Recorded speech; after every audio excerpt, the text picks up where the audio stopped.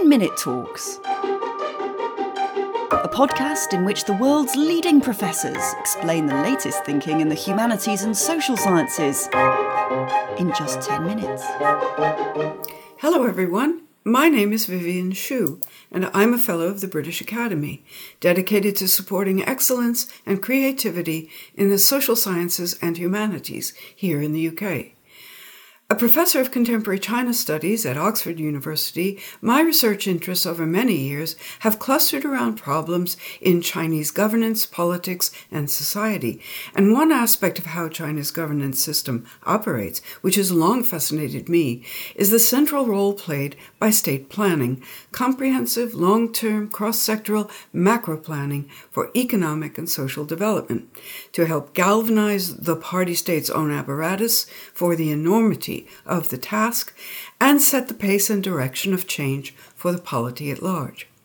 You might suppose that a Chinese Communist Party 5-year plan functions rather like a party manifesto here in the UK or a Republican or Democratic Party platform in the US. But there are some very important differences in substance, in procedures for formulation, and in political timing. As for substance, running as they do to well over 100 pages, crammed not with heart-stirring rhetoric, but with fairly tedious party slogans and official prose, a 5-year plan document is just never going to make very electrifying reading. A plan contains a strategic blueprint, and not the stuff of rousing political speech-making. Preliminary work for a new plan begins approximately 2.5 years ahead of time, right at the midpoint of the previous plan, with an across-the-board interim assessment of accomplishments and missed targets so far in all ongoing project areas. On the basis of that assessment, hundreds of special background research projects and brainstorming efforts are then commissioned by national-level planning authorities, recruiting empirical input and analysis, critique, and smart new suggestions from provincial and local authorities, from universities and think tanks, industries and business associations, scientists and technicians, as well as social service delivery and other professional bodies across the country. All these reports are read, critiqued, debated, and sifted as new and revised future goals begin to take shape. Ultimately, a new draft plan for the country as a whole will be undergirded by literally hundreds of supporting draft plans emanating from local jurisdictions, regions, provinces, municipalities, and counties, as well as from numerous ministerial departments. So, in all, what emerges is actually not a plan, but a cascade of several hundred 5-year plans, plus dozens more of what are termed special plans, which can address a wide variety of specific functional problems and issues as these arise and demand to be confronted.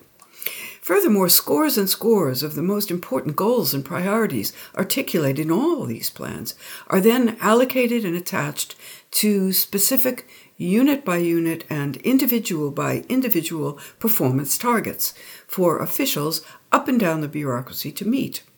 Some targets are only indicative, but many are mandatory, which means that Chinese state office holders do know, without a doubt, that their own periodic performance evaluations and future career prospects will be directly and enduringly affected by their achievements or failures in delivering the targeted results over the coming 5 years.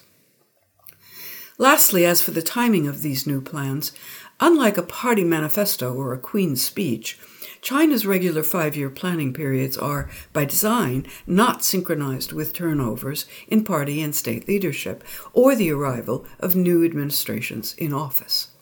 Incoming presidents and premiers in China remain bound to the previous plan for 3 full years, in fact. The nationwide planning process thereby imports a distinct bias in favor of political continuity and only gradual policy course corrections over time. That said, however, the 14th 5-year plan about to be approved by the National People's Congress in Beijing this March does look set to mark some seriously interesting departures.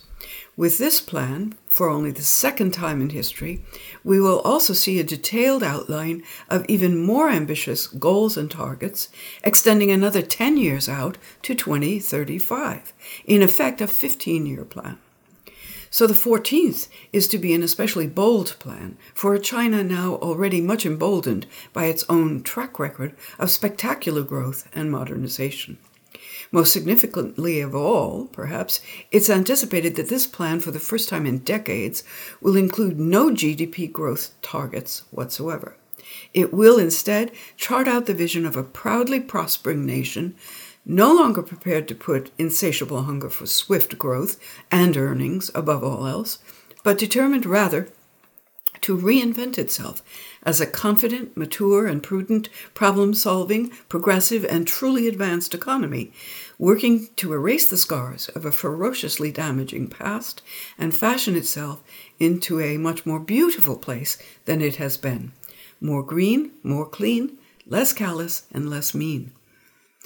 This plan will feature a brand new macroeconomic vision, a paradigm change, in fact, ending decades of dedication to reform and opening to trade around the world, and pivoting instead to a dual circulation model, balancing development of entirely domestic capital production and consumption loops with those containing foreign linkages, and giving top priority for now to domestic circulation, which means upgrading domestic markets to higher quality and in design and engineering, production and service capabilities, as opposed to deepening China's reliance on foreign trade. The COVID-19 pandemic and the shocks that brought to global supply and demand, plus the recent rise of nationalist attitudes disrupting regular trading relations, have each helped force a reappraisal in Beijing of the dangers that can and will come from over-reliance on trade. The aim going forward, then, to secure more self-reliant resilience will be on growth and progress rooted in domestic capacities to innovate, engineer, and deliver solutions as needed. Accordingly, the 14th five-year plan will highlight 4 key areas for rapid improvement. First, cultivating superior capacities to innovate cutting-edge technologies with special emphasis on autonomous technologies, and with a view to eliminating overseas choke points in critical supply chains. Second, adopting new, more efficient approaches to urban development, retrofitting existing cities with upgraded infrastructure, and designing new cities that are spatially more compact, less congested, and better connected by internet and new energy vehicles. Third, pushing forward with domestic system reforms, such as China's outdated household registration system and its fragmented pension system, to enable more equal provision of public goods, especially in the country's many still poor rural agricultural areas. And fourth, actively promoting green production technologies, innovations supporting a more circular economy, and more sustainable lifestyles by designing out waste and moving as quickly as possible away from fossil fuels.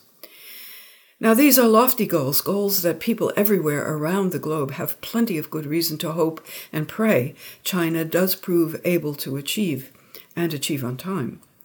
There are, however, 2 caveats we must attach to this hope. First, realistically, such a big leap forward to a pioneering, super high-tech empowered economy and toward a more equal sharing of benefits is going to be very difficult at best for China,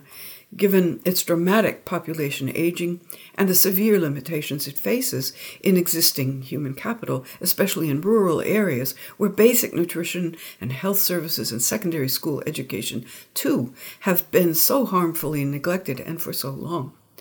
Hard as it may be to believe, only a little over 30% of China's current labor force has attained at least a high school education, meaning that the country now lacks the skill base it needs for such a quick transition. And second, Beijing's visions for a greener future put less emphasis than we might hope to see on bringing humanity back into better balance with nature, and more emphasis instead on humanity's achieving still greater mastery and management over those scarce natural resources that are precious to itself and essential for its own survival. For some environmentalists, this orientation to the crisis we and all Earth's other species now face will be disquieting.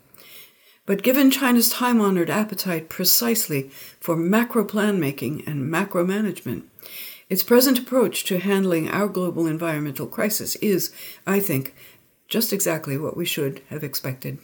Thanks for listening to this British Academy podcast. Please subscribe, share, and rate this series from wherever you get your podcasts. For more events and conversations, please visit www.thebritishacademy.ac.uk or find and follow us on Facebook, Instagram, or Twitter.